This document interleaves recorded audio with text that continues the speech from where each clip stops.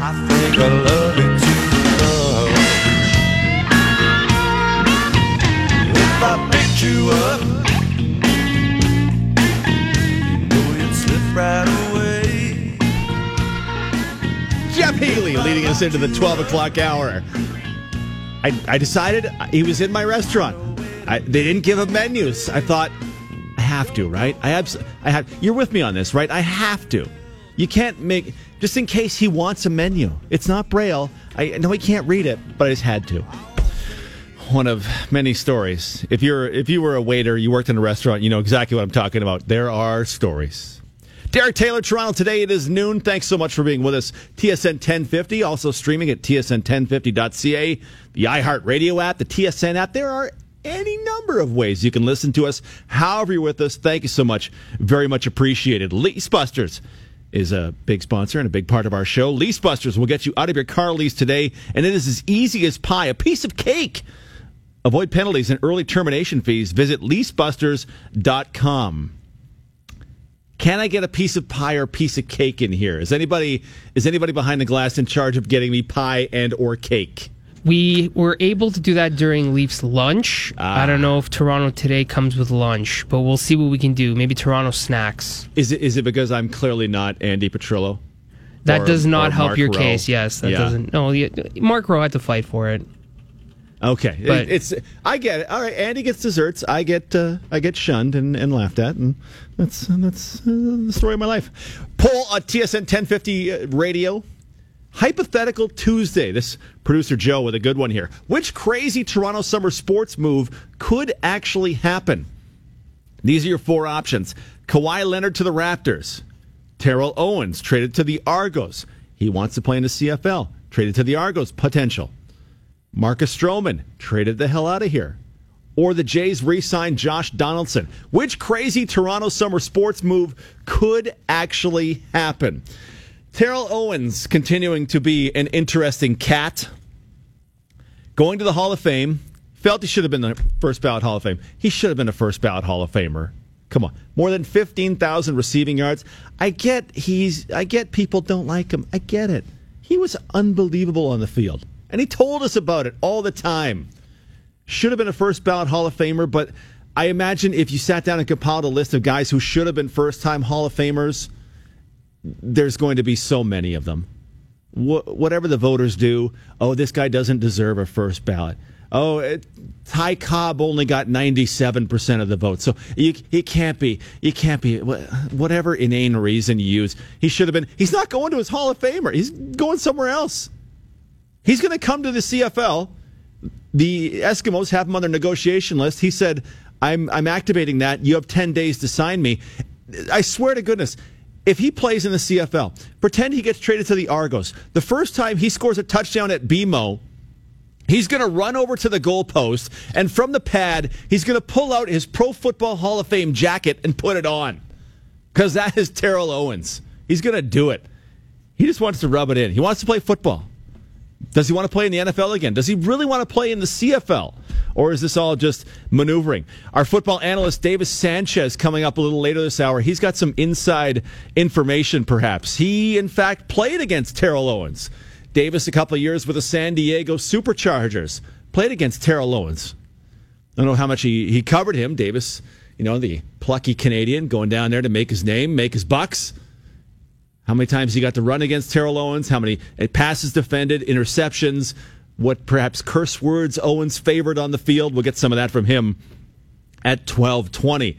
Davis and I also talking several other football topics as well. There's plenty going on in the NFL. We are 1 day away from Baltimore Ravens training camp, 2 days away from Chicago training camp. Curious what it's like in the final days in advance of camp, how the nerves are, guys trying to make their impressions. And also, Davis and I were batting it around last night. What athlete has vomited up the most money, just be it bad luck or bad play or whatever it was, but was due an incredible sum of money but lost it from their calf injury, or because they were Jose Bautista, or because they were 5'10", unable to defend, hurt their hip, and LeBron did not like playing with him. So Davis and I are going to bat around a bunch of stuff at 12:05. The crazy Toronto summer sports move that I honestly, I'm not plugged in like our Josh Lewenberg, but I would love to see happen. Certainly not plugged in like Brian Windhorst of ESPN, who on the Low Post podcast said he thinks Toronto is the front runner, and essentially saying that he's the one left. They're the team left because LA spent its money. Philly has spent its cap money. We have the clip from the Low Post of Zach Lowe and Brian Windhorst talking about, because Zach Lowe's been on this for a while, that Kawhi to the Raptors is a real thing. Let's take a little listen to the Low Post. Give me one team. Go ahead. Toronto Raptors.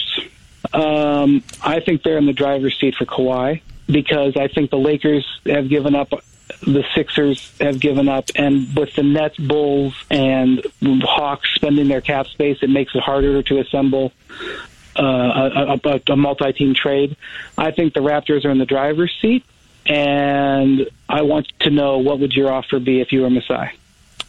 We probably don't have time to get into it. I will say this. I guess I would offer DeRozan, Siakam, and at least one first-round pick. And I will say I've seen a lot of snark on Twitter that the Raptors stuff is a joke, that the odds went up because of something I said on my podcast and you said on TV. I've seen it being dismissed. It may not happen. Most NBA trades don't happen. But if you think it's a joke, you should probably recalibrate your expectations. And with that, Brian Windhorst, it's always a pleasure. Thank you, Zach. OG Anunoby's got to be in the deal. OG Anunoby does have to be in the deal if you're San Antonio. Josh Lewenberg, TSN 1050's Raptors reporter, joins us on the line. Josh, are you with me? The Low Post podcast, if you're an NBA fan, is an absolute must-listen, yes? Oh, it's great. And I don't care a lick about the Bulls, but I was listening, the first three-quarters of that was about Chicago, and I listened to the whole thing. It's great stuff. Nick Friedel, right? I can't get enough Lauri Markkanen talk because, man, I loved him in Arizona. And, he was the earliest rookie to hit 100 threes in the NBA. Let's watching 7-foot Finnish guys do stuff is fantastic. I have a particular reason why I am certain Kawhi Leonard would love living in Toronto. What do you think? What's your impression? You heard what Brian Windhorst said. What's your impression of Toronto and getting Kawhi Leonard? Yeah, well, I think what makes the Raptors a really interesting suitor in this mix is they're probably the only team that could conceivably offer San Antonio an established all-star. Now, that doesn't do the Spurs any good if they decide to rebuild. If they do decide to rebuild, I think the Raptors don't have a chance, right? Because other teams can probably offer better prospects and better picks. But if they do want to remain competitive, and it does seem like they want to remain competitive. I mean, they were a playoff team last year without Kawhi. Pop probably has a couple of years left before he retires, and they still have LaMarcus Aldridge, so they could still be a good team, a playoff team in the Western Conference. If that's their motivation, the Raptors have DeMar DeRozan that they could and probably would have to offer, and that's why I say any deal between the Raptors and the Spurs would almost have to include DeRozan, right? I mean, you've got Lowry. Or Lowry, but who wants Lowry at that money? Right, and the Spurs certainly didn't want Lowry at that money, or even less last year. They showed no interest in Lowry on the open market as a free agent last summer, and that was despite Lowry's admitted interest in them. Now he's a year older and attached to a $30 million a year price tag, so I can't imagine that their stance on Lowry has changed. Jonas Valanciunas isn't enough to center a deal around. Remember, this is a guy that had no value that the Raptors couldn't give away last summer, and while I'm sure his value is a little bit higher this summer, let's face it, the Spurs aren't trading for a package that centers around Jonas Valanciunas, and for those asking about Serge Ibaka, he's got less than zero trade value right now. The Raptors would have to attach a draft pick in order to get anyone to even take his salary. So you have to let that flame burn out on its own. It's got to go. Right. So you need one of those four guys to even make the salary work, and DeRozan's the only guy that makes sense. So any deal would have to start with DeMar DeRozan. So Zach proposed DeMar, Siakam, and at least one first-round pick. I'm not sure that's enough, but I want you to do this exercise with me. I want you to In a trade from the Raptors, I want you to rank the attractiveness of these potential prospects. Pascal Siakam, OG Anunoby, DeLon Wright, Jakob Poeltl, and I know he can't be dealt till January, but Fred VanVleet. Which of those, from say 1 to 5, is most attractive to the Spurs, do you think? 1, without question, OG Anunoby. 2, without question, Pascal Siakam. And then after that, you can probably argue the other 3. I mean, if we're including VanVleet, maybe it's Fred, just based on how valuable he was last year. DeLon would be up there as well, I would think, but his situation a little bit different because he's entering the final year of his contract, so at some point very soon, somebody is going to have to pay him. And then probably Jakob Poeltl. It's interesting because we've agreed so far, I think, on one thing. DeMar DeRozan would almost have to be included. After that, things get very complicated because, let's face it, the Spurs aren't trading Kawhi Leonard for DeMar DeRozan. There would have to be quite a bit of other things included to sweeten this package and make it interesting for the Spurs, and I think that's where things get challenging. That's where most trades get challenging, obviously, is finding a price that works for both sides, but it's especially difficult, I think, in this case, given how many red flags there are around Kawhi and essentially how much uncertainty is surrounding the player with his health and with his contract situation. So for the Spurs, going back to your original question, and what would they ask for? I mean, I really think they're asking for the kitchen sink here. I think they're asking for DeMar. I think they're asking for OG. I think they're probably also asking for Siakam and probably a couple of picks, and that obviously is ridiculous. So if I'm the Raptors, I would probably be okay with something in the neighborhood of DeRozan, DeLon, Jakob Poeltl, and 1 pick. I think the 2 sticking points probably are OG Anunoby. The Spurs want him. The Raptors want to keep him. And maybe that's something that's holding things back here. And another thing I'll mention is picks. The Spurs probably want multiple picks, and if you're the Raptors, you're probably cool with giving up your 2019 pick. The Raptors are going to be good this year anyways. Anything after that is super risky because most of their contracts come off the books in the summer of 2020. Kawhi could actually leave a year earlier if you trade for him. So those might be very valuable picks. Anything after 2019, pick-wise, the Raptors give up would have to be heavily protected, or they're setting themselves up for what could be a huge letdown with one of those situations where you've got a really good pick owed to somebody at a time in which you're rebuilding and desperately need it. Brooklyn Nets, anybody? Yeah, I mean, they absorb all the bad contracts, right? Sean Marks is killing it in Brooklyn, getting great players and bad contracts because, hey, we're going to stink for a while, but eventually we're going to explode. Josh Lewenberg, our Raptors reporter. I think Toronto is perfect for Kawhi Leonard. Evaluate my theory toward this, if you would, please. Use all your expertise. You've seen the Raptors all season long. You've seen them for multiple seasons. You know their perception in the NBA and in North America. I think Kawhi to Toronto is perfect for this reason. Because ESPN does not care about the Toronto Raptors, and Kawhi Leonard does not care one bit about publicity. He doesn't talk to the media. His Jordan Brand shoe, they're like, can you do some PR?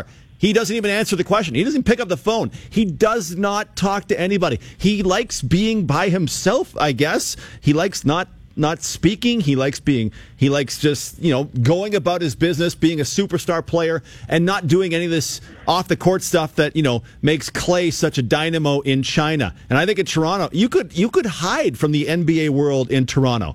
To me, perfect fit for that reason. Evaluate that theory, Josh Lewenberg. It's a very good point, and one I haven't thought of. And maybe he is a guy that could come here and wouldn't really care about the fact that the American media doesn't pay a whole lot of attention to the Raptors most of the time. In fact, that's the reason why I thought he was a perfect fit in San Antonio for so many years, and maybe one of the reasons why I was so surprised when things started to go south there. But let's face it, from a basketball perspective, Kawhi fits, if healthy, on 30 teams in the NBA. And he's one of the few guys that I can say that about, because for most players, it comes down to fit and opportunity and all of that. Kawhi is a legitimate superstar. He's a top 5 talent in the NBA when he's healthy. And the Raptors have never had a top 5 player in the NBA. They even during his peak was not a top 5 player in the NBA. So this would be huge. This would be big for them.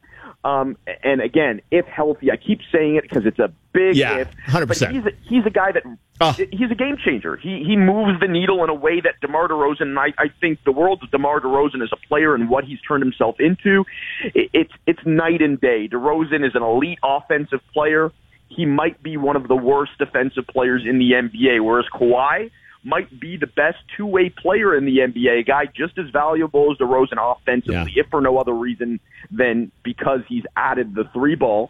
And defensively, there aren't many, if any, wings in the NBA that can do what Kawhi does defensively. As Zach Lowe said on a previous podcast, he might end his career as the best defensive wing player ever. Yep. And when you think of that, it's amazing. Josh, I can't wait to see where this goes. Whatever you have, whatever you can do to get me Kawhi Leonard on the Raptors, I got nothing but hugs and love. Whatever you can do, man.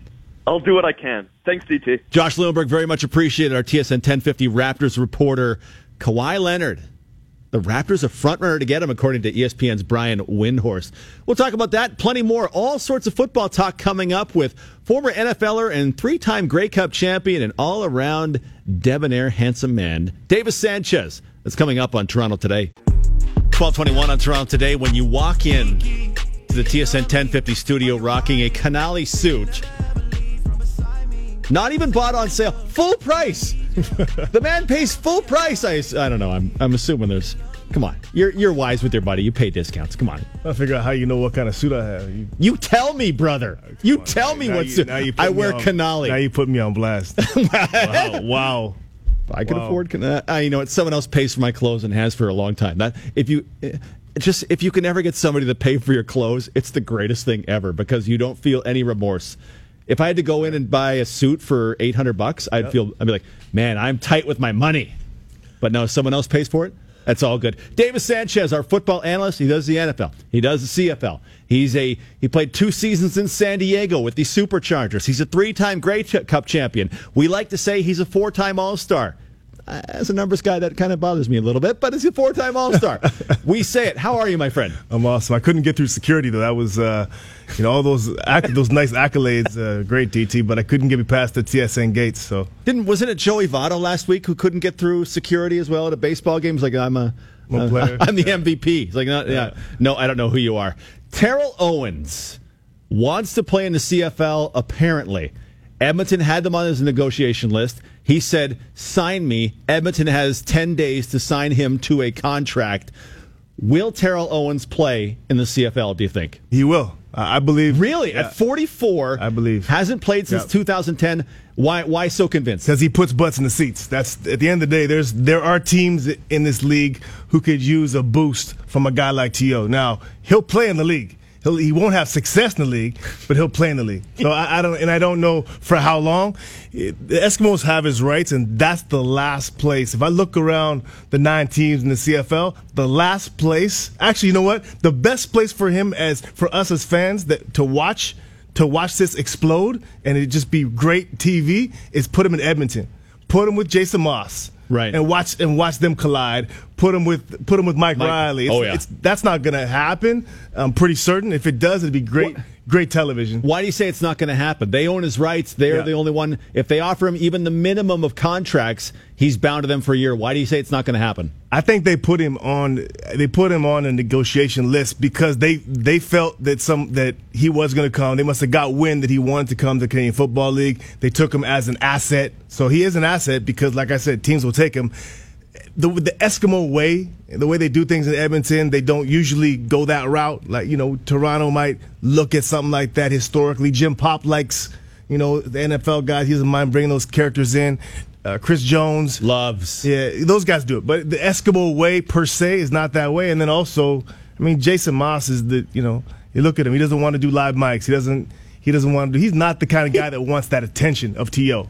So it won't happen, but hey, I hope it does because I'll be the first one. You talk about get the popcorn ready. I'll have my popcorn ready watching if T.O. is going to come and play on any team, but in particular the Edmonton Eskimos. Jason Moss did not say 3 words during that live Mike game. Mike Rowley was great, but he didn't say anything. Yeah, no. You're so right on. Plus, they are loaded at receiver. So if it's not Edmonton, what's a fit for T.O. then? The places that need to boost their fan base, Montreal is the one that sticks out for me, and that's a place where a big city, the smaller CFL cities, I don't think need it as much or crave it as much, but the fan base in Toronto, in Vancouver, in Montreal, those places people come out to see T.O. So I think that's the number one place. I think is Montreal, possibly Ottawa. He is friends with Kyrese Hebert. That's a well-known fact. Okay. So I'm sure Kyrese is pushing. He was at Kyrese's wedding in the summer in Montreal. It was actually held at Molson Stadium on the field. That's right. Yeah. So there's a connection there. I'm sure I'm sure Kyrese is pushing that. So that's a fit. But I'll tell you this: in the YouTube video, DTU saw it. Is people ask, did he run a 4.45? Right. That's the question. The stopwatches were out. It was like his birthday or whatever, and I'm running the 40 on my birthday. Right. It was a 4.4 on my 44th. That's what it was. 4.4 something like that. Yeah. So he probably ran a 4.4 if it was his uncle and his brother who were clocking it. Hand timing. Yeah. There's no chance he ran that time. It isn't. He didn't. But the reality is, there's no chance he did. Do you think? My thought was it's like 36 yards, and they just shot it from way back, 100%. So you can fake it. There's so many ways that you can finagle that. Trust me, I've tried it. It's as a slow guy myself. But no, he didn't run that. But the reality is, at 6'3", to look at the positive side of what he can bring to the table. He is a 6'3", 225-pound guy. He's still in good shape. He's a big body. That's trying to find some positive. He'd be tough to handle in the slot because of the matchup problem with his size. If he takes one hit, it's going to be ugly at 44. He is good size. David Sanchez, our football analyst, with us. He is good size, and he appears to be in tremendous, like 1% shape, top 1% shape of 44-year-old men.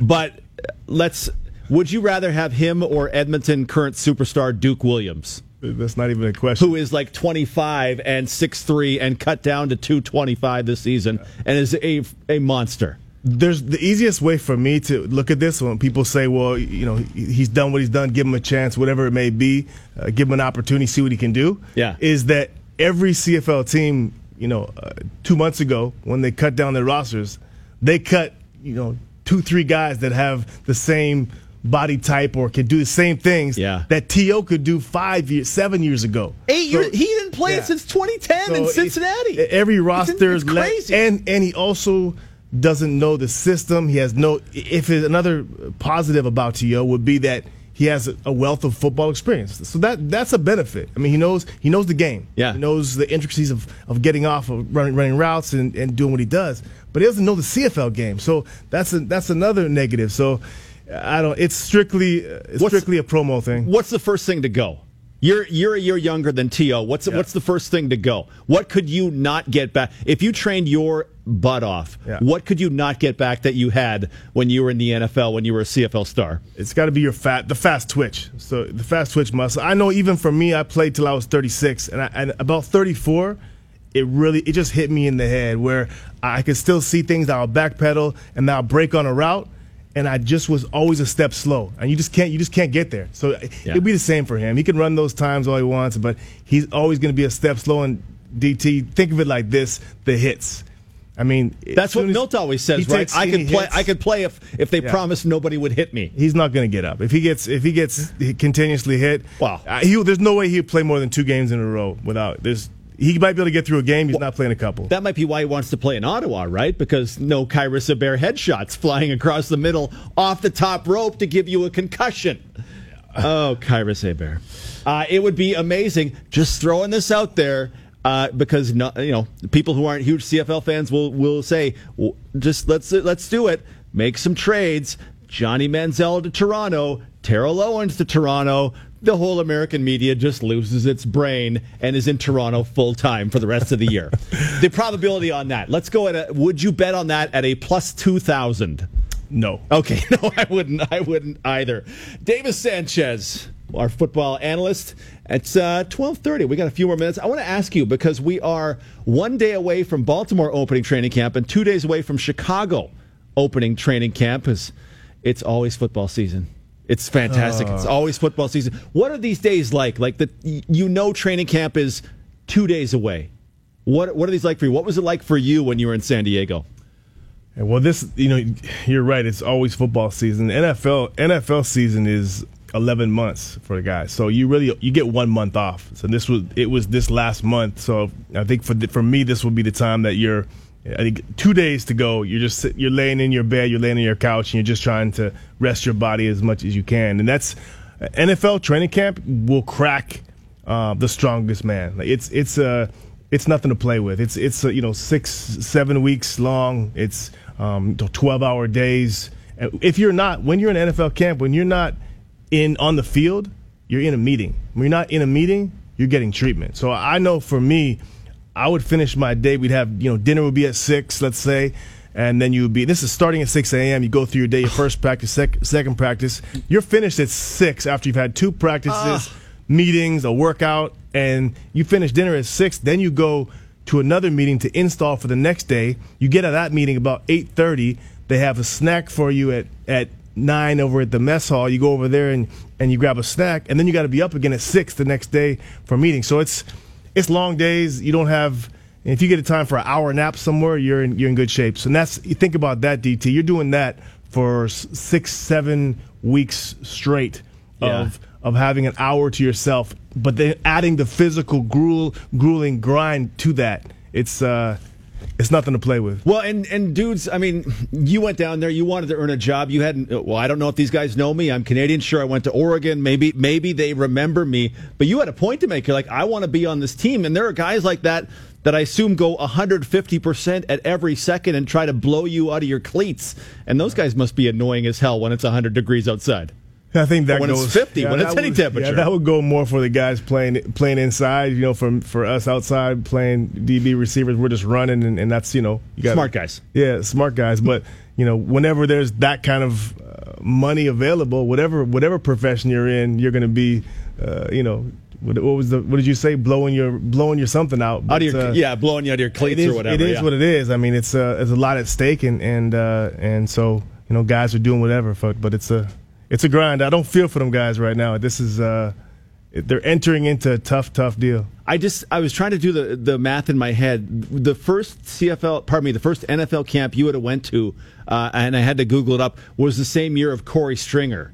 Oh, which okay, yeah. NFL, right. And if you don't know the Corey Stringer story, because it was 2001, just otherworldly offensive lineman in Minnesota. Too much heat at training camp, too little concern for the players, and he died. And so training camp, I mean, I've not been to an NFL training camp either before or after that, but it had to have come an incredibly long way since then. Well, they made adjustments. That I do remember that once that happened with Corey, that they actually made adjustments right in the middle of camps to or whatever. Moving forward from that time was obviously something that came up, and they had to do things about it. And I think they're a lot more informed now with the medical teams and in conjunction with the players and the coaches to make sure the guys are hydrated and taken care of. When you were in high school, because when I was in high school, water was for wimps. Wow. Can you remember that? Like we were past, like when you see movies of football from the 60s, take a salt tablet, it'll fix. Okay, we weren't that, but water was for wimps. I played high school football in 91, 92, and it wasn't any good, but water was for wimps. I've definitely heard it before where you hear in high school you might have heard that, but I hope most places are past that now, DT. I'm going to go out on a limb and say that once you get sued because an all-pro player dies on your field because you didn't take care of them, I'm going to say that they did. 12:33, before I let you go, I'm going to have to ask you about Dexter McCluster is the big name coming to the Toronto Argos in the NFL. Last played in the NFL in 2016. At 5'6" and a body frame like a couple of other Argos, where do you think he's going to be the most effective if he sticks? He'll be a guy they can use in a lot of different situations. Tresp does like to use, kind of like Anthony Coombs does. He runs those speed sweeps, reverses. He'll play special teams. There's a lot of guys that have the juice that Dexter McCluster has. He's elite. If he still has that, he can be a special guy because he's special. And so we'll see on that big open field with all the things that he can do. The thing is, Mark will want to get him the ball in space, and if you can get him a guy with that freakish quickness, what he has in space, he could do damage. It'd be fun to watch for sure. If you can, the difference between a 5'6", 175-pound NFL player and a 5'6", 175-pound CFL player. What's different between those two? Definitely the CFL guy is going to have more. Well, there's not going to have more room to work. He obviously has more room to work, but I think at that size in the NFL, you're not going to have that much room to work. If you stood them side by side on the CFL field, what's the difference in athleticism between the CFL guy same size as the NFL, legit NFL? Because McCluster, legit NFL talent at one point. For him to make an NFL roster at that size and that weight, more importantly too, he has to be in that 0.5% of freak athletes because there's not enough room for you to move to get out in the open space. Yeah. As a speed guy, where in the CFL, there's guys like that on every team because of the open space. So for him, that's a telltale for Argos fans or anyone excited about him to realize that he was a draft pick NFL at his size and stuck around there for a bit. That tells you just how special he is athletically. Well, and then it's Jim Popp and Mark Trestman going to get him, and not Chris Jones with any random guy who once played in the NFL or played in the NFL 45 pounds ago. The Riders take anybody. I think and pray and hope that Jim Popp's been a little more discerning because the Argos could use a little boost at wide receiver. It'll be fun to watch. Oh, I pray it comes through.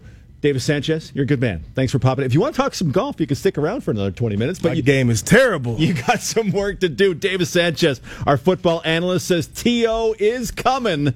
And he thinks maybe Ottawa is the place that he will end up. Very interesting to talk about that. Mark Zecchino, host of Golf Talk Canada. We're going to talk Carnoustie, if you're nasty. Coming up on Toronto Today. 12:42 on Toronto Today. Le'Veon Bell did not get a contract done in Pittsburgh, so he will play to some degree under his franchise tag that'll pay him $14.5 million. We'd heard yesterday maybe he'll only play 8 games, just do what he had to get a new deal. According to NFL.com, the Steelers made a pretty nice final offer to him for 5 years and $70 million, $14 million a season.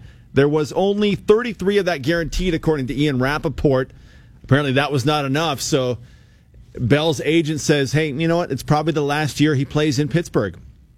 He'll be, 27 next season in a league that does not want running backs, unless it's the Giants who think that taking a running back at 2 is a great idea. All of the analytics will tell you running backs are less and less and less important. Less important than tight ends, slot receivers, wide receivers. Don't give it to running backs. Unless they can catch the ball, running backs are just amazingly replaceable. Now, Le'Veon Bell, a special case, more than 80 catches last season, ran the ball a ton, but man, if you get 400 touches, 350 touches, 300 touches in Pittsburgh this season without long-term money, are you going to look back and go, oh no, I passed up 5 and 70? When you think of all the money that's been lost by guys, it's something that fascinates me, and I've been trying to think about who's lost the most money, like Isaiah Thomas of the free agent Los Angeles Lakers. How much money that he was never going to get the Supermax. He was probably never going to get the max because he's just a turnstile defensively, but people figured, hey, 5 years, minimum like 100. Let's just say minimum 100 million, just for a nice round number. Now he works on a 1-year minimum deal. That dude lost a lot of money. Josh Donaldson, not having 2 healthy calves, lost a lot of money. What's Donaldson out? $75 million? He will never get the value that he provided to the Jays, and it's just bad luck. And you wonder if Le'Veon Bell is, if this is a real report, 5 years, $70 million, passing that up to play 1 year, $14.5 million. Quick math, $70 million is $55 more than what you're playing for, and $33 guaranteed is, $18.5 more than what you're playing for. Curious to, I guess I get it from Le'Veon Bell, but the way the NFL does its running backs now, it's kind of the time to lock in some money, because we're in an era where they do not want running backs, and we'll flip back eventually. Eventually, fullbacks will be back. Our Dwayne Ford will be very happy when the fullbacks make their way back, because football's cyclical. What's old is new again, but we're getting rid of our running backs. And as special as Le'Veon Bell might be, is turning down $5.70 the worst decision he will ever make? A real question. Be open. I always want to call it the British Open. I have to catch myself, because I wonder if golf people are going to just club me if I call it the British Open. The Open starts Thursday at Carnoustie. One of my proudest moments working at TSN. I was a writer at TSN way back in the day. I would write scripts for Dutchie, and Dutchie would make fun of me because I deserved it. It was my role. Dutchie's a good guy. He found your spot and he picked on it because I deserved it. I remember I was the guy who did the highlight pack for the 1999 British Open at Carnoustie. Jean Van de Velde and the epic collapse as Mark Zecchino, the host of Golf Talk Canada, joins us. Mark, is anyone likely to jump into the burn this time around like Van de Velde did in 1999? Take the socks off, roll it up, and get in the burn? Yeah, the only difference is that this year it might be to hit their second shot because it is so dry and so hard that we've had multiple players in the practice round actually drive it into the burn off the tee in practice rounds, which is about 450 yards, which is absolutely insane. If you think about John Van de Velde had to hit driver and then like a long iron, mid iron. I think it was a long iron into his second shot back in 99. So who knows? We might see it, but this is going to be a very different Carnoustie than we saw in 99, and also a different Carnoustie than we saw in 2007 as well. This is going to look like Hoy Lake in 2006. It is baked out, it is burnt, it is dry, it is brown. The forecast is just for more of the baked out and burned? No rain in the forecast? There may be a little on Friday that they're potentially forecasting right now, but there is certainly nowhere near enough rain that would actually change the way this golf course is going to play. It might change it for 1 or 2 hours of the broadcast of the tournament, where there might be one side of the draw that gets some moisture, and maybe it takes a little fire out of the golf course for a short period of time, but not enough moisture, not enough water to actually change how this is going to play over 4 days. This is going to be playing in a Walmart parking lot with flags at either end. So this could be absolutely crazy. So if I'm online and I find a prop bet for what will be the longest drive of the Open, what do you think will be the longest drive? Are we talking fours? Yeah, you've got to be over 4. For sure you're over 4. And then the question becomes, I think like 440, 430, somewhere in there is kind of like the over-under number, which is just mind-boggling if you think about it. But certainly we're going to see multiple drives over 400 yards. Oh, boy. Jordan Spieth, the defending champion, he does not come in the best form, let's say. What are his prospects for this Open? We still don't know if he's over the putting yips. And I know, which is insane that we're talking this way, but we're talking about potentially the greatest major championship putter of certainly this generation. The only player we've seen maybe better in clutch situations with the putter, in the last 30 years is Tiger Woods. That's how good Jordan Spieth is with the flat stick. But the last 2 years, with the exception of a highlight here or there, one of which was the Open Championship, last 4 or 5 holes of the Open Championship last year, where he managed to hold on to that claret jug, he's been fighting the yips, and we don't know if he's over it. We have no indication that he's been able to beat this, because the only way you beat the yips is by getting it done in competition, by putting yourself there back in that situation, in that environment, and making putts. We have not seen that yet. So a lot of question marks on Jordan Spieth. More question marks than really anything else, maybe more so than any other big-name player in the world. The only other player that might come to mind is maybe Rory McIlroy. when it comes to, a bit of a head-scratching season. But I would certainly say it's been more of a disappointment for Jordan Spieth. The good news is if he gets off to a good start and makes some putts early and gets off to a calm start, then, maybe he can get over that hump. But it's been almost a lost year for Jordan Spieth, and he comes in as the defending champion, but obviously different venue, different golf course. So I don't know how much weight we can put into him as the defending champion right now. Yeah, I tied for third at the Masters and has missed actually back-to-back cuts. His best finish since then has been tied for 21st, so it's been a steep downhill for Jordan Spieth as of late. Talking to Mark Zucchino of Golf Talk Canada, the Golf Insider, brought to you by Subaru. Summer nights are made for Subaru with lease rates from 0.5% at your local Ontario Subaru dealer. Subaru, confidence in motion. How about Patrick Reed, fourth at the U.S. Open? He's beloved by everybody, so I'm sure the folks in Scotland will love him. Where do you put Reed in the running for this one? Well, if you look at Patrick Reed and his recent form in big events and major championships, regardless of how you feel about him coming into this championship, you got to think that he's going to play well. He kind of seems to have reached that point in his career where he really is going to want that spotlight, and he kind of thrives in it a bit. Certainly this year's U.S. Open, he put his name back into the mix on Sunday on a golf course that was dry and fiery and, about as close as an American setup as what you're going to see in terms of links golf. So Patrick Reed, proving that he can play well on dry and firm golf courses. So we're going to see something similar like that this week. So, I wouldn't certainly count him out. I really think Europe's going to put their name on the board on this one. I think the Americans have dominated the majors and dominated really, the top-end world of golf for quite some time now. And I think this is going to be Europe's major. I really see Europe bouncing back at this one. I like the Europeans to get one major this year, and I think this is it.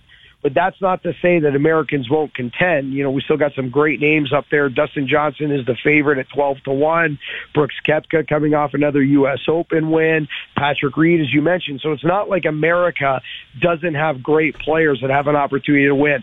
I just think the Europeans are getting ready to peak at the right time. This is going to be as much of a straightforward link setup as you'll ever find. And I just think it's time for Europe to maybe win a big one again. Mark, let me ask you. I've said on SportsCenter, talking to my regular SportsCenter partner, Laura Dyke, and whenever we have Tiger Woods highlights, I get a little bit sarcastic. And I've said a couple of times, he will not win a tournament. You can give me through the end of 2019, Tiger Woods will not win a tournament unless he goes to some satellite event and I don't even know where. Am I right? Am I wrong? Where am I at? Where's Tiger at? Well, there's so many unknowns, and I think this is so much more of a psychological battle than I believe it is a physical battle, which makes this comeback very different than the previous comebacks, that you can almost make an argument for either side. So, I can totally buy into what you're saying and agree with you, and you can make a very valid argument that way. And you could also make the argument that because he's healthy and because this is more a psychological thing than a physical thing, that he can win, and it can happen soon, and it could happen this week. In fact, from a major championship standpoint, just looking at the four majors, this is probably his best chance. He doesn't need to hit driver, so we know that what that means for Tiger when he doesn't need to hit a driver. The greens are going to be a little slower, so the fire is certainly out of the putting surfaces, which is completely different than the fairways in the setup where all the fire is.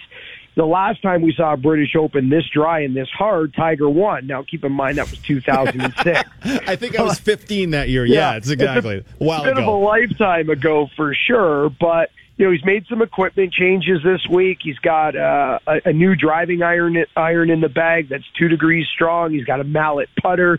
He's not going to hit a lot of drivers. So for me, though, this is all psychological. This is a guy who plays well when he's under the radar, and the minute he's got the spotlight or the heat of the battle or trying to get off to away from a nervous start on a Thursday, he can't seem to do it. which is basically the complete opposite of how Tiger was for the first, decade or so of his career, where there was not a better pressure athlete on the planet. He made triple bogey his opening hole of the U.S. Open from the center of the fairway on Thursday. That has nothing to do with mechanics and ball striking and everything to do with nerves and doubting yourself and making bad decisions under pressure. He's been driving me bonkers post round. He's like, "Oh, it was great, but then I couldn't putt on 17 and 18, and that's how I lost." I'm like, yes, that's golf. It goes great for a while, and then 2 holes bite you in the butt. That's what everybody has at golf. That's why we're all terrible at golf, because those 2 holes do it in you. So when he uses that as an excuse, I don't buy it, because that's the problem with golf. Everybody has that. And players who win major championships play 72 holes. Ask Greg Norman how many majors. How many majors would he have, right? If they were 54 holes deep. So it's not an excuse. I agree with you. He needs to get out of his own way. He needs to just get off to a calm, normal start on Thursday. You can't win a golf tournament on Thursday. It's an old cliche, but you can lose it. And that's what Tiger's been doing, because he's a bundle of nerves. Just get off to a normal start. Put positive yardage on the ground on Thursday and see if you can just kind of let this tournament flow and see if it comes to you. He forces it early on Thursday because of nerves and doubt, shoots himself in the foot, and is never part of the storyline. That's what we're watching on Thursday. He needs 4 girlfriends again. He was never better than when he was juggling 4 girlfriends. That's the way to go. Mark Zecchino, the host of Golf Talk Canada. We will be listening. We'll be enjoying the Open as well. Thank you so much, Mark. Appreciate your time. Hey, thanks. Anytime. Tiger. Never better than when he was juggling 4 gals. I don't know if it was the juggling of 4 gals, if that kept him on his, but man, it was pretty great. Toronto Today, Andy McNamara coming up on the Scott MacArthur Show. I'm Derek Taylor. Thank you so much for being with us. I'm back tomorrow for plenty more sweet football talk and golf as well. Toronto Today on TSN 1050.